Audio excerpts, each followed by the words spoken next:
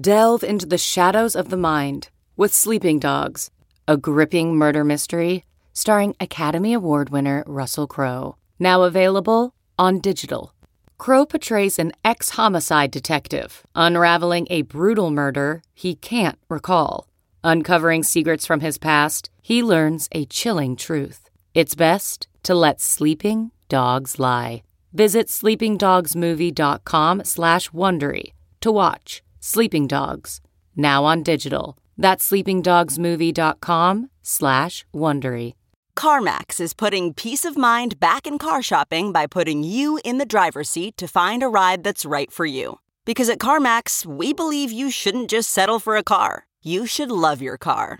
That's why every car we sell is CarMax certified quality, so you can be sure with upfront pricing that's the same for every customer. So don't settle. Find love at first drive and start shopping now at CarMax.com. CarMax, the way car buying should be. Hello, I'm Matt Harmon, and welcome to the Yahoo Fantasy Football Forecast, joined by Dalton Del Don here on the midweek show. Dalton, it's a special 2020 recap edition of the Love to See It, Hate to See It, stats-based podcast. I'm hyped to talk to you today, man, but what's going on with you? As I was complaining to you backstage, I faced Stephon Diggs in the finals last night. Entered up 23 points. He's pretty quiet through one quarter, feeling good, and then that quickly turned. So fitting into a frustrating fantasy season for me. How about yourself, Harmon? I don't know about you. You might feel differently than me, but I really care more about number one, the players that I like doing well, and also like my predictions being good this year, as opposed to my actual fantasy teams. Like we all know that no one cares about our teams. And obviously, like, I'd like to win some leagues. I'd like to win some money when that's on the line too, but more so care about like my predictions being correct. So the fact that in the last two games of the regular season in fantasy, or the playoffs in fantasy football, we got Devontae Adams going off on Sunday Night Football, and Monday night we get Stephon Diggs going off. I'm like, you know what? That's good. That's good for me. I'll take that. I'll take that as my ending. I feel pretty good about that. Yeah, I know Diggs is your guy, and I've never doubted you as far as a route runner. He's awesome, but I did question his fit in year one in Buffalo, and we'll talk more about Josh Allen and moving forward later in the show. But wow, what an awesome first year those guys ended up having, and for fantasy managers and for the Bills. I mean, they're an exciting team moving forward.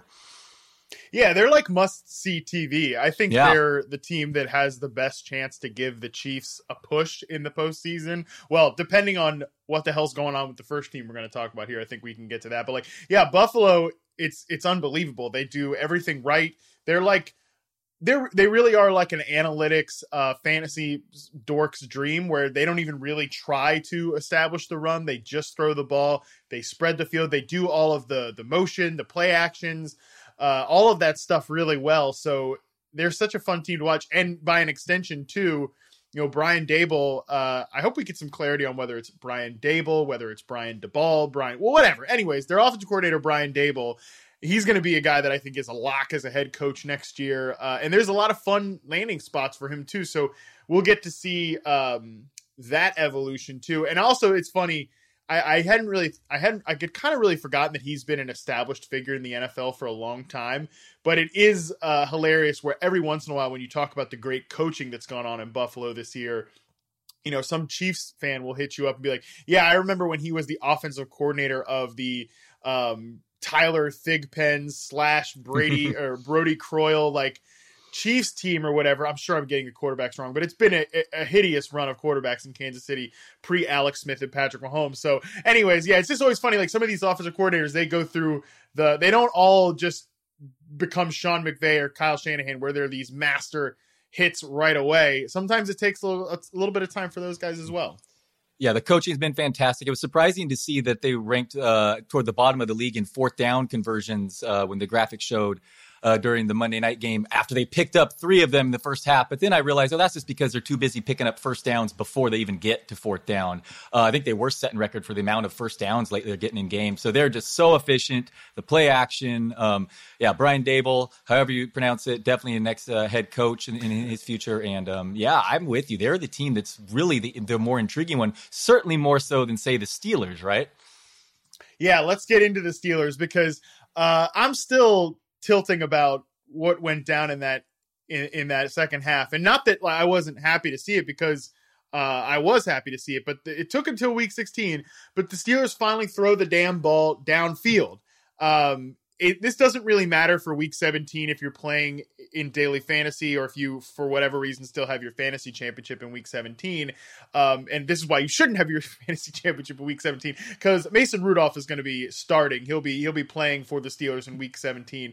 So we have no idea if that's going to really carry over. But, I'm still looking at the full season, because obviously I had to check in on my guy, Deontay Johnson, who in basically 12 games has 828 yards and 7 touchdowns, but 9.7 yards per catch. You've got Juju Smith-Schuster he might catch 100 balls this year if he plays in week 17. You wouldn't guess it, because he only has 766 yards on the season. He has like a running back type of stat line, like a super efficient running back, but nevertheless, you get my point. Anyways, last week, this comes in thanks to Warren Sharp.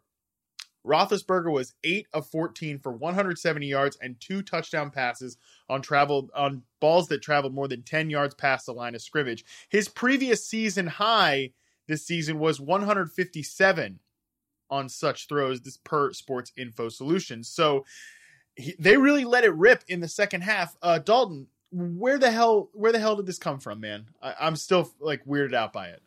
Yeah, it was a weird game just in general. I mean, it looked like they were dead down 24-7. They had as many rushing yards at halftime as the Colts had tackles for losses. And it was crazy, the stat they kept saying only the Jets have a higher 3-and-out percentage this season on offense than this Steelers offense. Not sure why Claypool's only getting 6 targets and Juju and Deontay are combining for 27. But yeah, then the second half, they were able to do this. I mean, Big Ben supposedly tweaked his knee week 13, but I don't know what's prevented them from at least trying this before the second half and being forced to do so when down. But it was nice to see they're still capable of it. I don't really know how to value them for next year, if you can ask me that, because what's the quarterback situation going to look like? Another year older, Big Ben. My son's name's Mason, but he's certainly not. Rudolph is not the answer for Pittsburgh. That'll definitely be ugly. You knew something was weird there when the spread opened. Browns -7. The writing was on the wall that Pittsburgh was definitely not going to bring their A game this week. But I don't really care about the drops. Like I'm sure you would agree with Deontay Johnson. He has a bright future in the league, but it's a weird season in Pittsburgh. I have no idea how to properly evaluate it. The team can't run. Nice to see that they have at least the ability to throw the ball downfield. But man, come postseason, I will be loading up on my pools and whatnot on Bills players over Steelers. I just really think they have one and done written all over them. I agree. The only thing is I would have absolutely locked that in going into the second half of last week's game. I would have been like, yeah, they're one and done. They could lose out. Like they started 11-0. They might be 11-5. Like it looked like it was that type of operation for the Pittsburgh Steelers.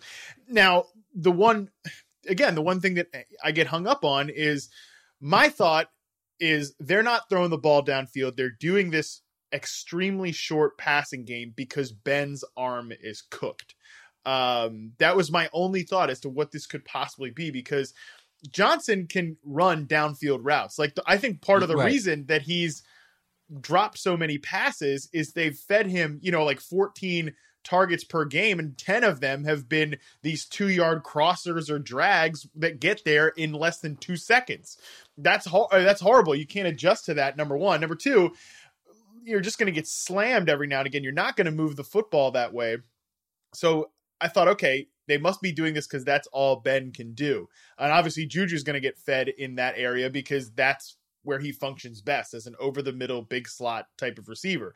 But they opened the damn thing up in the second half versus Colts, and Ben looks like he's throwing some absolute dimes out there. Johnson's hauling him in, Claypool's hauling him in, even Juju he can be used as a vertical weapon when he's in the slot. So I don't know if it's Ben was just so insistent on like, I don't want to get hit, that then the offensive coordinator, Randy Finkter,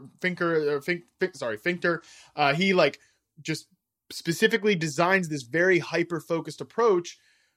But if Ben can throw these type of balls, then they have a much higher ceiling in the postseason, because then, their defense is good. Like if they can build a lead with their passing game, which they certainly can, if they can build a lead with their passing game, then their defense and TJ Watt can tee off on players.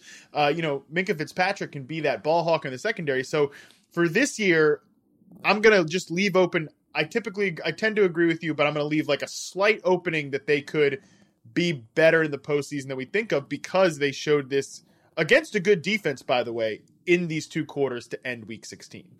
Yes. Okay. So the only counter I'll come at you is the Colts defense has been fading a little bit for what it's worth. True. The last 3 weeks. They're bottom 10 in yards per play. But I think most importantly, it's just that we saw that they're physically capable of throwing the ball downfield. That's more important than whoever they were playing. So yes, this probably does give them a little bit more upside entering the postseason than certainly entering halftime when it looked like maybe Big Ben had to be benched. So yeah, certainly it was something nice to see, and 2 quarters of, okay, they're not done yet.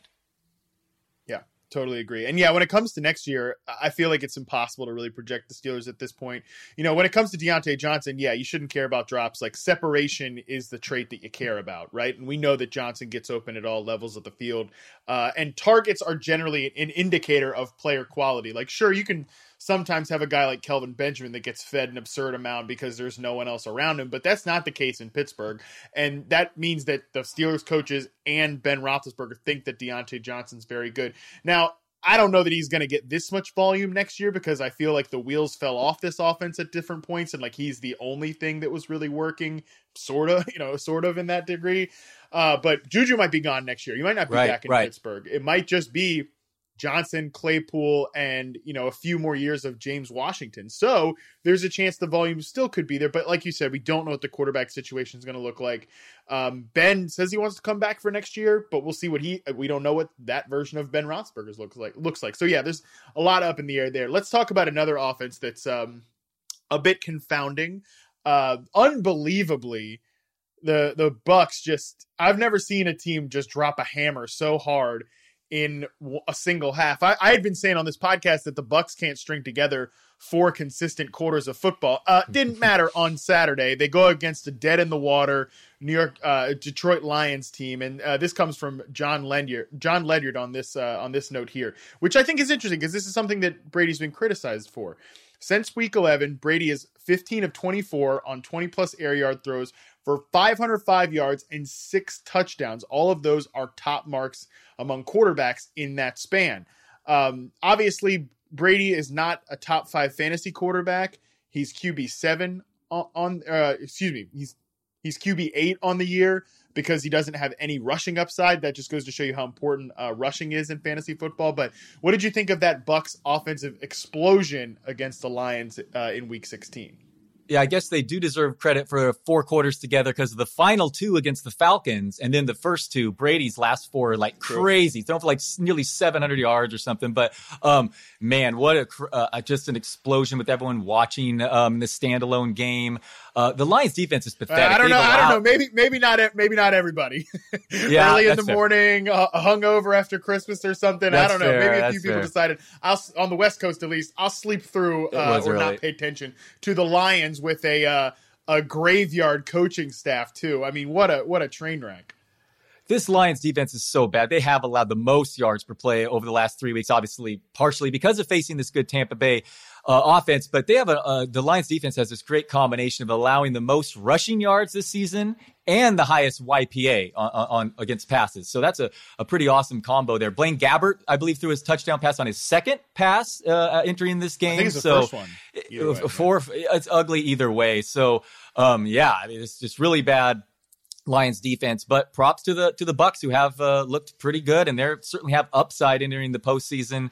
And you nailed it with Brady's fantasy stats. It's just remarkable how important it is to get a QB that runs in this day and age, and it's just so important. And Brady is the best example of that. All these TDs he's throwing, but with no rushing stats, you can't even crack the top 5 these days. So that's something everyone has to have at the top of their minds at draft tables next year.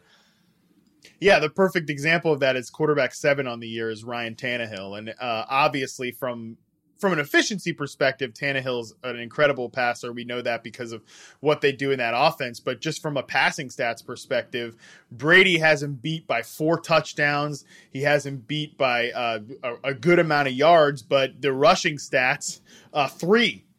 123 rushing yards for Tom Brady and 228 and 5 touchdowns for Ryan Tannehill. So yeah, that just goes to show the rushing stats are huge. They're obviously incredibly important. So the Bucs, like you said, are perfect thing that you noted there. They have a lot of upside going to the playoffs. I think they're the literal definition of a wild card team. Like if they get bounced in an ugly one game showing, wouldn't be surprised. But if they're playing in the divisional round or even maybe in the NFC Championship round because they get hot, that's totally within the range of outcomes. Like that is very, it's encapsulated by their last 2 games, I think, is just the range of outcomes there. And like you said, the 4 quarters that they've put together between the second half against the Falcons and the first half against the Lions, 2 of the worst defenses in the NFL, that should be noted. Even if the Falcons have gotten a little bit better, they might not necessarily face that type of stop unit in the postseason, but all of these guys, we know, like when they're on the same page, it's tough to stop a wide receiver trio like this. I mean, if Antonio Brown is starting to kind of round into form after not playing football for so long, yeah, then you're talking about one of the best receivers to ever play the game as your third option, and Chris Godwin is healthy and clicking at the right time. This is another team we have no idea what they're going to look like next season, though, because there's a lot of guys that are on the last year of their deal. Yeah, and Ronald Jones should be back this week if you're playing Week 17 for some reason. And boy, Rob Gronkowski is, I did not expect him to stay healthy all season long, turning from that exodus at his age and his physicality.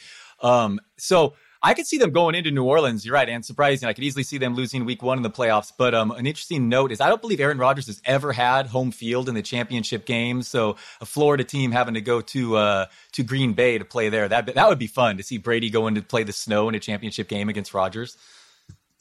Yeah, no, that would be sweet. But and I think Brady too, by the way, he's not the type of guy where it's like Drew Brees going into Lambeau in the snow and like, oh, yikes, that really has me worried. I think from a physical perspective, I think Brady's looked great this year. Like, I think those deep stats show you, too. The arm strength is still there. The placement on deep balls is still there. It's more been he's learning a new system, and there hasn't always been a complete gelling there between him and Bruce Arians that I think has led to some of the volatility in this passing game.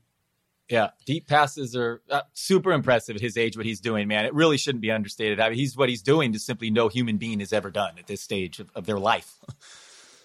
Yeah, exactly. It's obviously unprecedented, and he's the greatest of all time, blah, blah, blah, blah, blah. Let's move on to another team they're surging late.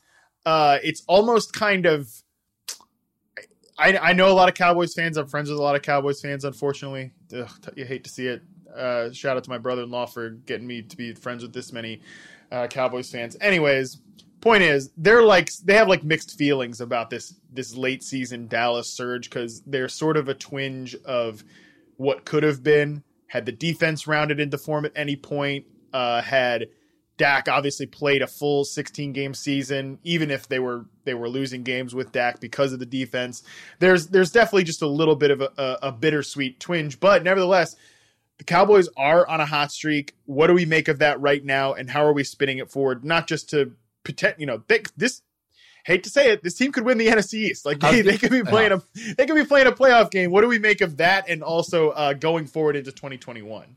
Yeah, I was going to say this team, it's not like they're blowing wins like my Niners. What are you doing costing you draft slots? I'm glad you guys are playing hard for the coach, but the Cowboys might win their division. So, yeah, I was surprised. I did not expect that. I thought the Eagles were going to win that game last week. They're up 14-3. Fletcher Cox leaves, and then suddenly the wheels fall off. Cowboys completed the most 50-yard passes in that game in an NFL game this season, 3, matching their whole total from the season before.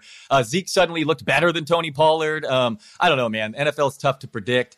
It's very frustrating. I'm not a Cowboys fan, but I loaded up on CeeDee Lamb and Blake Jarwin in all fantasy drafts. CeeDee Lamb was definitely my number one. But I drafted him in round 7 and 8. I was just super aggressive with him. And I think he would have probably had a lot better year if Dak Prescott had stayed healthy. So Prescott and all these Cowboys guys are going to be some of the more interesting players to rank next year. Certainly Ezekiel Elliott. I mean, because the situation, I mean, that Cowboys team, you don't have to squint too hard to project them to lead the NFC in scoring next year. And if he's going to be their feature back because of his contract, I mean, but I don't want him. So I don't know. What are you doing with him, Harmon? Yeah, I don't really want to draft Zeke. at the same time, like you said, it's a back that has a proven track record that's attached to what like you said, could be one of the best offenses in the NFL. That being said, I'm starting to, with these running backs particularly, I want to be Bill Belichick. I want to be a year too early than a year too late. So if 2021 is Zeke's like final ride or whatever, I'll be okay with not having any of it when the wheels fall off in 2022, because at some point that's going to happen. He wasn't even that efficient from a yards per carry basis when Dak Prescott was playing. Like the pass catching buoyed him, some of the scoring did, but and that's going to happen when you throw the football as much as they did. Like, let's not forget that Dak Prescott was on pace to not just break the passing yardage record, but to shatter it by over 1,200 yards. Like, that is certainly within the range of outcomes next year, because all of these guys, Cooper, Lamb, Gallup, whether it's Blake Jarwin, whether it's Dalton Schultz, Jarwin got a contract extension, so you'd assume he's going to be back as the starting tight end. All of these guys are going to be back there, and there could have been a much higher ceiling for this wide receiver trio. Like, I think all of these guys could have crossed 1,000 yards, but as it stands right now, all three of them have 5 touchdowns. If Gallup gets 3 targets, I think he's going to get 3 targets in week 17. All of these guys will go over 100 targets on the year. There's still a huge ceiling for this passing attack. I know I personally will be hyper tempted to just run this baby back next year. Take Gallup where he's going in drafts. Take CeeDee Lamb where he's going in drafts. And I think Gallup's the guy who could be the big value there. And we've seen his explosive potential. And also shout out to Andy Dalton too, because this is a player he's stabilized this passing attack. I feel like we talked about it a little bit going into, I know I was on this narrative on FFL in week 16. This passing offense, if you'd still thought of it as just a completely broken mess without Prescott, you were kind of missing the boat, because since he's been back in week 11, obviously now this is including the game that they just had against the Eagles, Dalton has a 101.9 passer rating. He has 13 touchdowns, 4 picks.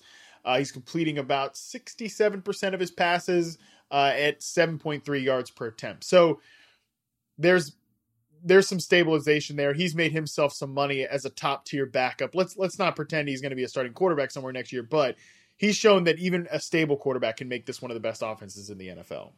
Yeah, I'm running it back next year in fantasy drafts for sure. Their O-line has even been banged up this year. I believe Zach Martin may miss this important week 17 game. I'll be definitely Gallup, CeeDee Lamb, and Blake Jarwin. Don't forget, he's pretty good. This offense does throw to the tight end. So, and their defense is going to be bad again. I mean, all these contracts tied up to these skill position players on offense, including probably, this theoretical Dak Prescott. I don't expect some big sudden change in their defense being poor too. So I think that's going to be all conducive to a nice setup for a bunch of points, points scored both for the Cowboys and for your fantasy teams. Yeah, absolutely. Let's also talk about, since we're talking about NFC East, and look, we're going to have to sit through Sunday Night Football with the damn Washington football team taking on the Eagles for the division crown. I think Dallas can beat the Giants, which would mean the Cowboys are going to be scoreboard watching. They'll be just watching their TVs on Sunday Night Football when Washington goes against the Eagles. Now, the biggest reason I was in on all these Cowboys receivers in week 16 was not that, well, obviously they're great players. Dalton has stabilized the offense. We know all that, but also this Eagles secondary is a complete joke. And the problem for Philadelphia, why they've just had such a snake bit season, is when one thing gets fixed, another thing breaks. It was that way even in training camp. Like the offensive line, the receivers, they all are getting hurt. Then here late in the season, their secondary starts to fall apart when they finally got what looks like a decent solution at quarterback. So what do you think? By the way, also, just comes in from Tom Pelissero right now. He said that Ron Rivera is optimistic Alex Smith can start Sunday, but they're not sure. And, it's about functionality, not soreness, according to Pelissero. So we'll see what happens there. But let's just say in a hypothetical world, Smith suits up for Washington. Do you think Washington or the Eagles win that game? I'm leaning toward the Eagles here. I know obviously Washington needs it more, and Eagles secondary has been bad. The Cowboys just relentlessly picked on that undrafted free agent, Michael Jack. I don't know how to pronounce his last name.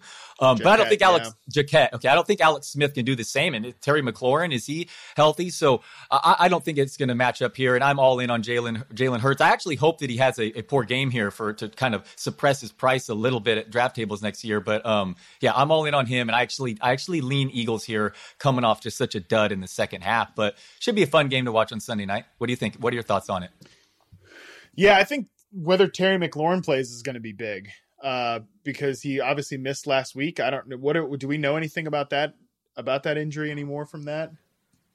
Yeah, I just know he was doubtful last week, and I don't think there's updates. The lack of info in early week this year has been frustrating. I had him on multiple teams too, so poor end of the year for him, man. Bad. A couple back-to-back games, fewer than 25 yards, and a missed fantasy championship week. So frustrating for McLaurin, but he's another guy I would be happy to run it back with next year. I mean, the quarterback situation can't be worse. Oh, totally. But from this particular one, this week, like if he plays, he can be the guy that runs through that secondary, this coming week. If it's Alex Smith back there. I mean, Taylor Heinicke, obviously Dwayne Haskins is gone. He's been released by the team.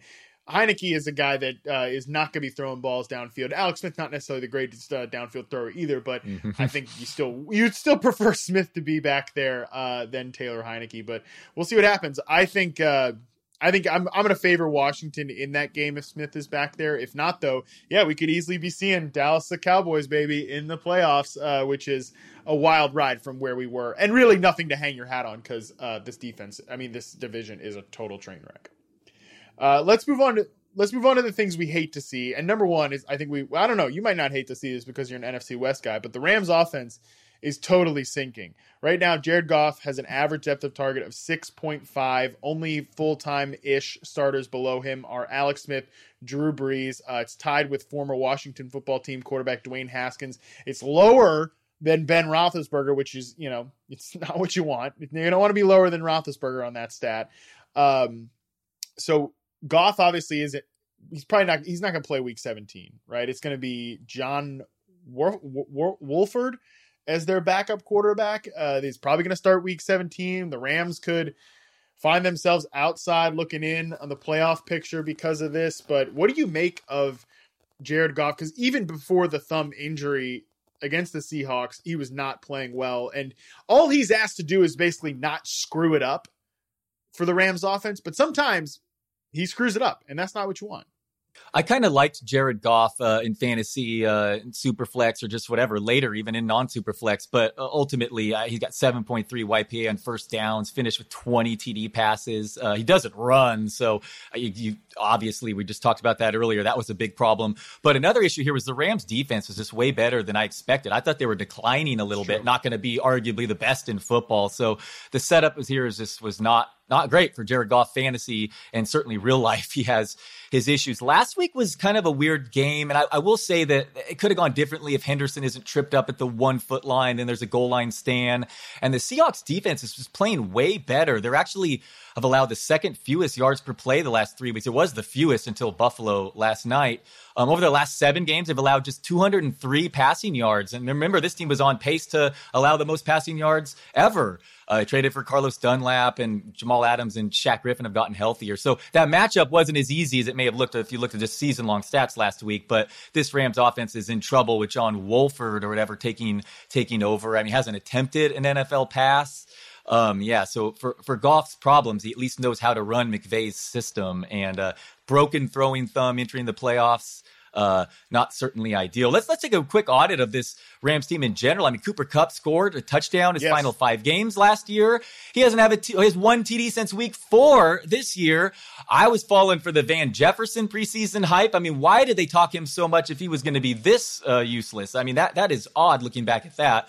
Tyler Higbee had 48 targets over the last month last year. He has 56 this season. It's definitely just not gone the way many expected. The Rams right now, or last I checked, I know entering last week, they had the number 1 rushing offense in DVOA, and yet that's produced 0 valuable fantasy backs. I mean, how does that work? It's just been an odd year. Yeah, Cam Akers looked like he was finally going to be the prince that was promised for this backfield, but obviously gets injured in week 15 against the Jets. And then Henderson gets injured last week too. He's on IR. It might just be the Malcolm Brown show, which I know is, it's like a pet favorite of Sean McVay. Maybe this is all he really ever wanted, was just to have Malcolm Brown back there, with a backup quarterback. I doubt it, but again, he is a coach's favorite type of guy. I noted this early in the season that these two receivers, Robert Woods, Cooper Kupp, and then obviously the tight ends, none of these guys had any ceiling because Jared Goff is their quarterback. And I know people keep bringing up, well, Goff has had moments where he has had these monster games. It comes back to that 2018 game against the Vikings. That's like 100 years ago in NFL time at this point. Yeah. And I remember that game. That was like Goff was legit slinging it. And it's not that Goff is he's not a bad arm talent type of quarterback. He can make throws. Even in that same Super Bowl run to Brandon Cooks, he had a couple of absolute heaters. He's got the arm talent theoretically, but he's a net negative as a mover. That's at this point in the NFL, if you have no movement skills, you're leaving meat on the bone. That's number one. Number two, he makes bad decisions, not just mostly under pressure, but even now, it's starting to get to a point where he's making bad decisions when he's not under pressure. And against good fronts, and this is something that we can comment on the Seahawks too, they've started to become a tough pass rush team. KJ Wright is playing great football too as a linebacker. Jamal Adams is obviously a blitzing playmaker. We know that. So this is the type of defense against Seattle last week that Goff would theoretically struggle against, but he's starting to kind of struggle against defenses where he shouldn't even do that. And I think the Rams are in trouble. Cooper Kupp is wide receiver 24 on the season. Robert Woods is wide receiver 12, but how often did Robert Woods win you a week in fantasy? Most of that is actually buoyed because he has 24 carries for 155 yards and 2 touchdowns as a rusher. So, yeah, I think the Rams offense is in trouble. I know they've got a ton of money tied up to Jared Goff, but I would love to see them bring in some competition or some sort of, competent backup that isn't Wolford or Blake Bortles. Remember they had I think they're bringing back Blake Bortles now because of the Goff injury. But yeah, it's pretty problematic right now. A couple final thoughts on the Rams backfield. From what I've seen, I'm going to be aggressive on Akers next year. Probably just result in more of the same headache, whatever, but I'm just going to bet on him next year. I'm sure he will be the first of them to go, but he seems to me that he's separated himself.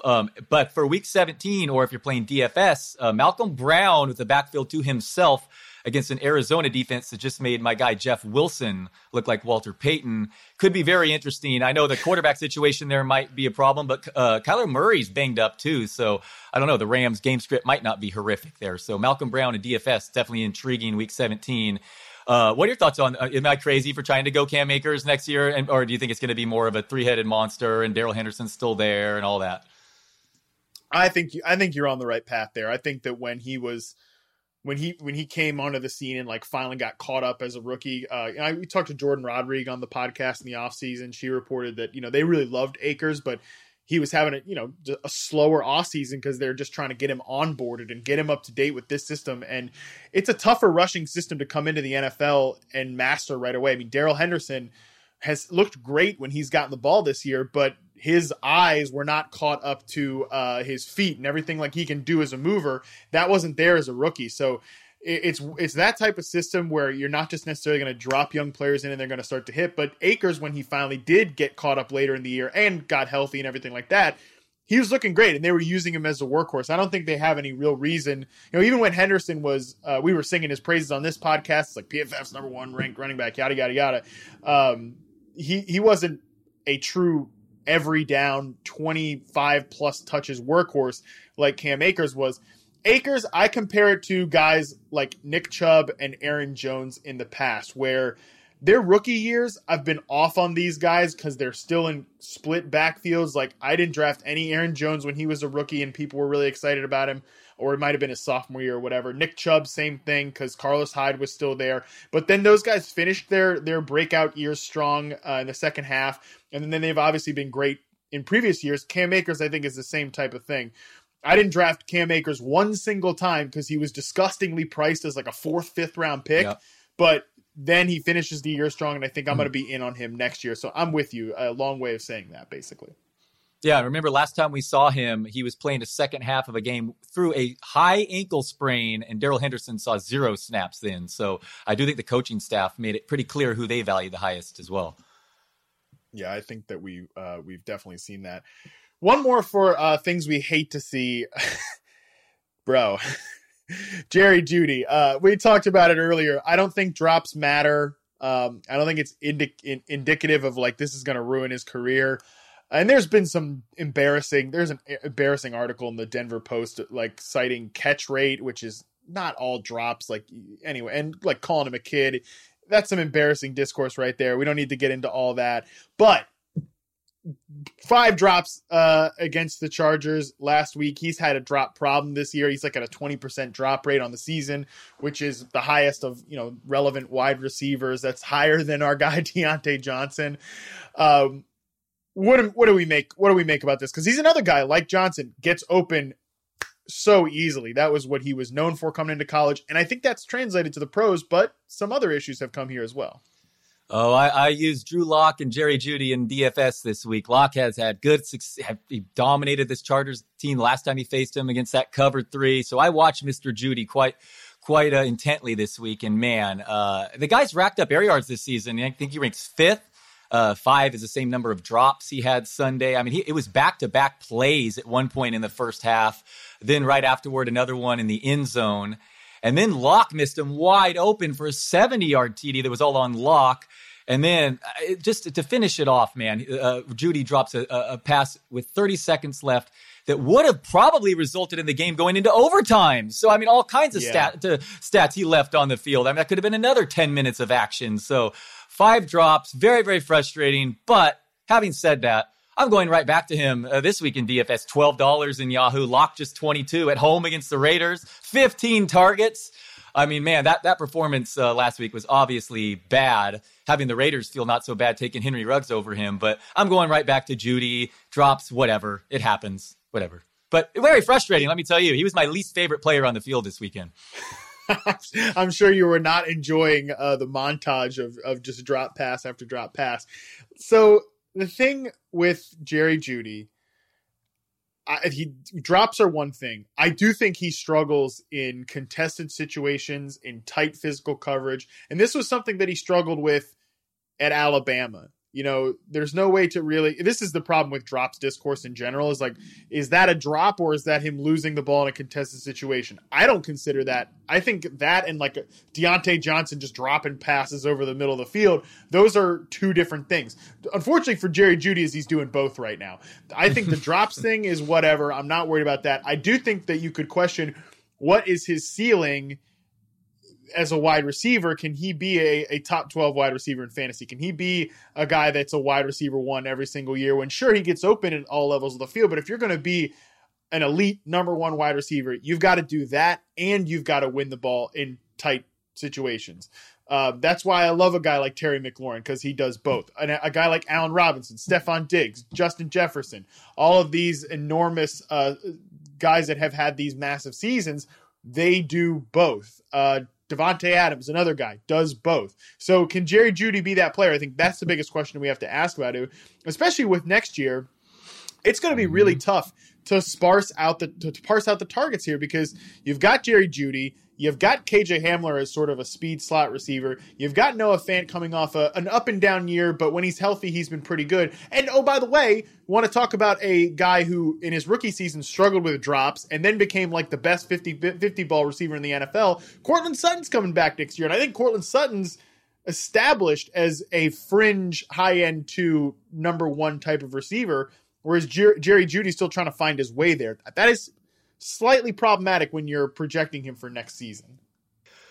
Great points. Couple things. Almost every week you'll find on Twitter a nice clip of Jeudy just dusting someone with his route running right at the line. Oh, yeah. It's very, very impressive, all that. But all the concerns you bring up are so valid, especially just his fantasy situation next year. Who knows who's playing quarterback? Who knows who's playing quarterback? But all those mouths to feed. Fant, Hamler, and Courtland Sutton. Do not forget how good he looked in the preseason. I mean, the hype on him was like rank him as a top 10 fantasy wideout, even with the drafting of Jeudy. Like, this guy is going to be an alpha. Don't forget that when you try to talk yourself into Jeudy. And obviously last week it helped him, the 15 targets, with Hamler leaving concussed relatively early. So I still think don't overrate the drops, but it's certainly to the point of at least like eye-opening and kind of looking at that, like, what's going on here. And I like him in DFS week 17. Next year, though, it's certainly a crowded situation with an uncertain quarterback situation as well. Yeah, a lot of questions beyond the drops. Like, sure, that's an easy one to talk about, but there's a lot more to talk about with Jerry Jeudy there, and I think the Sutton thing is the biggest one. Courtland Sutton, I know this is not a guy that anybody likes right now because of all the injuries this year, but he was on a Kenny Golladay type of trajectory to me, where first year just can't get open, will occasionally win some contested passes, but drops too many, whatever, leaves plays on the field. Second season for both of these guys, they looked like, they're ascending vertical threats and contested catch guys, big players. I thought, like, Galladay's third season, I thought he transformed into a true number one type of receiver. Obviously missed a bunch of time, and this is fourth season. Sutton, same type of way. He's a guy who was developing and like could have developed into a full field player. Maybe that happens in his nominal fourth NFL season, but his third full season. So I agree with you. He's a player that I think I'll be highest on him among the Broncos pass catchers, despite the injury questions. But with that, Dalton, let's move into the last thing we're going to do here today. We're going to do one thing we got right, one thing we got wrong. If it's stat based, that'd be great, since this is the stat show. Like, one metric that led you astray, one metric that kind of took you to the right direction on a player. Let's do the victory lap first, though. Let's start off positive, because why not, Dalton? We work hard all year. We might as well celebrate when we got something right. Give me something that you got right this year, and maybe a stat that helped guide you towards that. Okay, so we both had Devontae Adams over Michael Thomas. I feel like that's pretty decent. I want to revisit our A.J. Brown versus Michael Thomas next year draft table at some point convo that we had. That's right. Remember that? Forgot about that. Yeah, that'll be interesting one with New Orleans' quarterback situation next year, and maybe Corey Davis gone. But I don't think A.J. Brown is going number one, like my bold prediction was of receivers. But Devontae Adams is coming off pretty decent year. But I wrote a column saying Derrick Henry should go number one. You should consider, but man, I have a lot more to talk about in the got wrong part. But I'll say I don't have a great stat for this one. But Jalen Hurts, I got him in every dynasty league I'm in. I stashed him in most super flexes except the one Andy Behrens used him against me and lost in the playoffs. Ranked him, I think, as my quarterback 33. So like he was my guy to get if you have all the backups. Roto World's blurb right now says he's coming off a relatively down week. This dude threw for 340 yards last week, 8.8 YPA, and ran for 70 in his third career start. I'm going to be all in on Hurts next year. I feel like, has he helped fantasy managers in the playoffs, especially Superflex leagues? He was one of the few I got right. What about you, Harmon? I think for me, this is less like quantitative, unless you want to talk a specific series that I do that I shall not name drop here. Guys like Stephon Diggs and Keenan Allen, like making talent-based evaluations over like just focusing on the situation. And the Diggs thing, I think, is a more important lesson than the Allen one. Because let me tell you what, buddy, like I'll perfectly admit that this might be a right for the wrong reasons type of thing. I thought that Tyrod Taylor would be a pretty good quarterback. I didn't think Justin Herbert was going to come in and throw for 4,000 yards and break the rookie touchdown record. So I might have gotten that evaluation right without like realizing the key component was a player that I didn't see coming, which was Justin Herbert. But Keenan Allen was great for a large part of this year because he's a great player. Stephon Diggs, I think, elevated a guy like Josh Allen, and Josh Allen then elevated him together because of the talent of this particular player. Like, players can truly transform situations. We get hyper focused on, well, this is what the Bills offense has been. Well, sometimes maybe the stat is just your own imagination, right? Because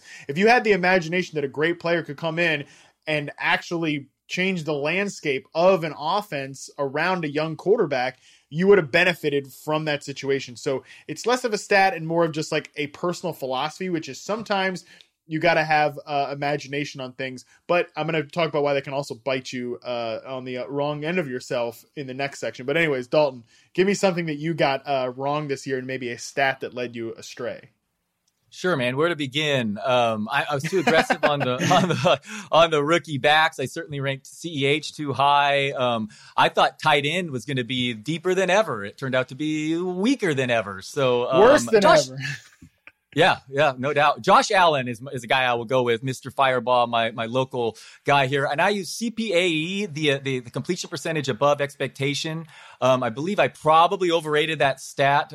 It really dinged Allen. It really hated Tom Brady last year for sure. And I had Ben Baldwin on one of our guest pod guys in August, and he basically said, a lot of that does have to do with the system, but I was already dug in at that point. I mean, Josh Allen, for one thing, that stat cannot account for the fact that Allen is arguably the most improved player in the NFL this year, maybe inarguably the most improved player this year. So stats, can't account for that. And some are more backward looking than forward thinking. But I would say CPAE and the advanced passing stats led me astray with guys like Josh Allen and Tom Brady, who certainly bounced back and were they were anything but inaccurate in 2020.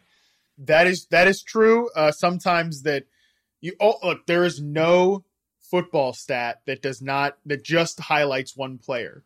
That is almost impossible to do unless you're charting games and trying to put them into into a quantifiable form. That being said, you're going to take in some variables of other players because that's just how football works, man. That is an important stat lesson in general. Is that, yeah, sure, like Brady's, it's just even like completion percentage over expectation, it's still completion percentage. And, catch rate, just like we talked about for Jerry Jeudy, some of the reason that he's sub 50% catch rate is, yeah, he drops the ball. He doesn't catch everything that's thrown to him, but sometimes those throws are completely uncatchable. You talk about a guy like Deontay Johnson has 5 deep ball receptions this year, but per Pro Football Focus, only 5 of the 18 have been catchable. So there's always going to be multiple variables there. When we're looking at Josh Allen, like I said this a lot in the offseason, but you can never discount the fact that his rookie season, he's throwing to Kelvin Benjamin, Zay Jones, and LaShawn McCoy. And then here in his third season, he's throwing to Stephon Diggs, John Brown, and Cole Beasley. That's a pretty big transformational set there.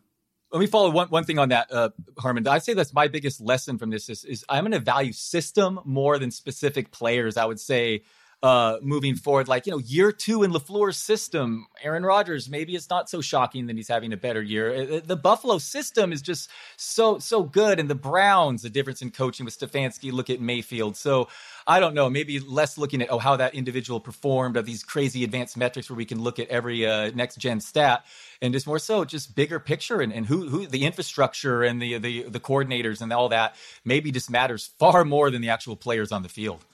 Yeah, and I think the biggest thing for us to be forward thinking and forward looking is trying to get ahead of the train there, right? Because if you saw Sean McVay, that was not a coaching hire that people were just, hats off to. He was a young guy replacing obviously a bit of a meme of a coach at this point, Jeff Fisher, but like a long established NFL coach, super young. But if you had gotten ahead of that train, you would have been all in on Jared Goff, who was a completely transformed player. You would have been all in on Todd Gurley after one of his most disappointing fantasy seasons, all of those years ago back in 2017. Same thing with if you had been in on Brian Daboll, like taking the Bills offense, you would have profited. So there are situations where we can get that right and wrong. Same thing with the Browns this year too. Like we talked about Kevin Stefanski. I thought that was going to be, oh, well, see, and this is where I go wrong. Is sometimes I default too much onto player ability, specifically with the wide receiver position. I think you could probably understand why I do this. But with Beckham, like I ranked him at freaking wide receiver 8 because I basically was like, you know what, all the other noise out of it. Beckham's a great player. And, oh, by the way, I believe in this system. I believe in the Kevin Stefanski offense. I think he's going to create a bunch of layups for wide receivers. Didn't matter. The Mayfield to Beckham connection still wasn't there. And then obviously the other biggest problem with Beckham is, he got hurt again. That tends to happen with this particular player.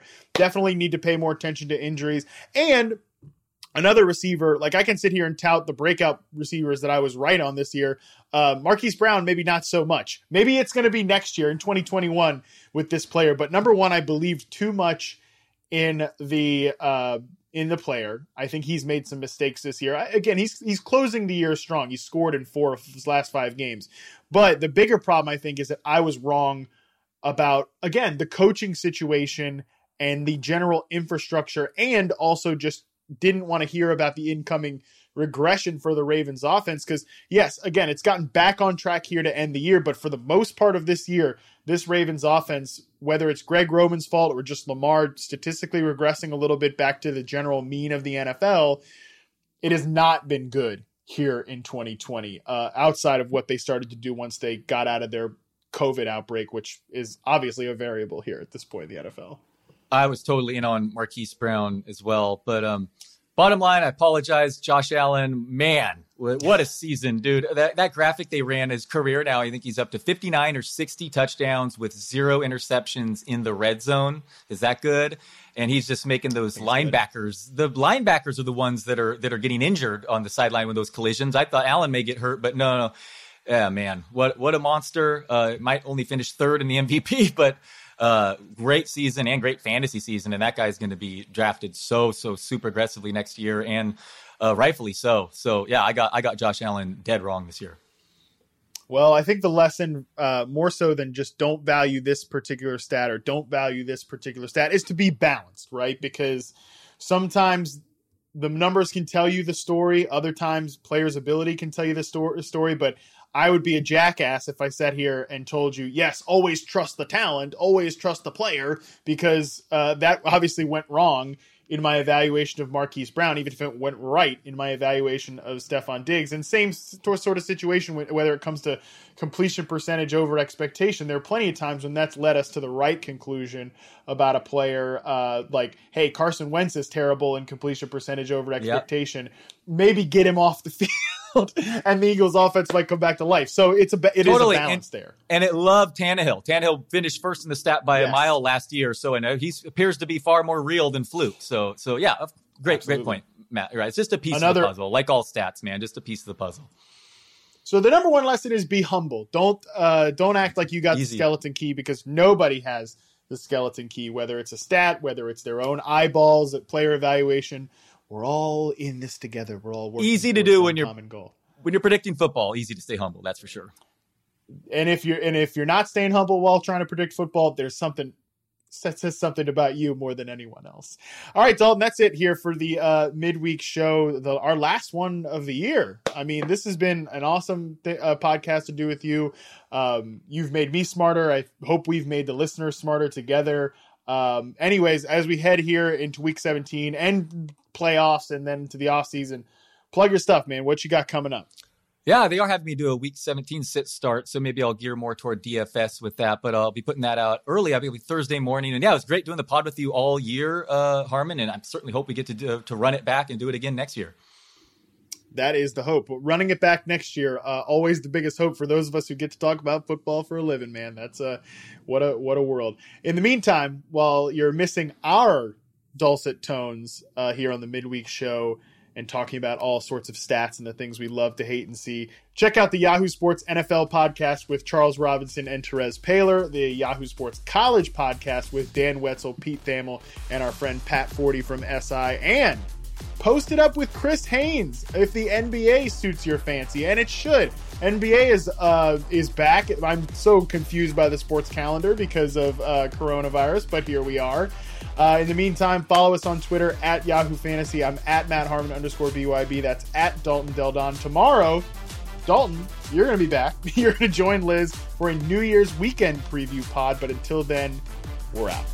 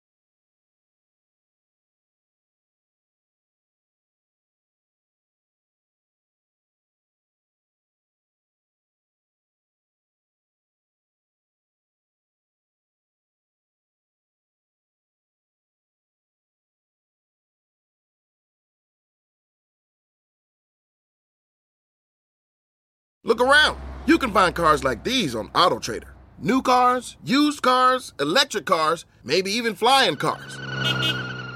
Okay, no flying cars, but as soon as they get invented, they'll be on AutoTrader. Just you wait. AutoTrader.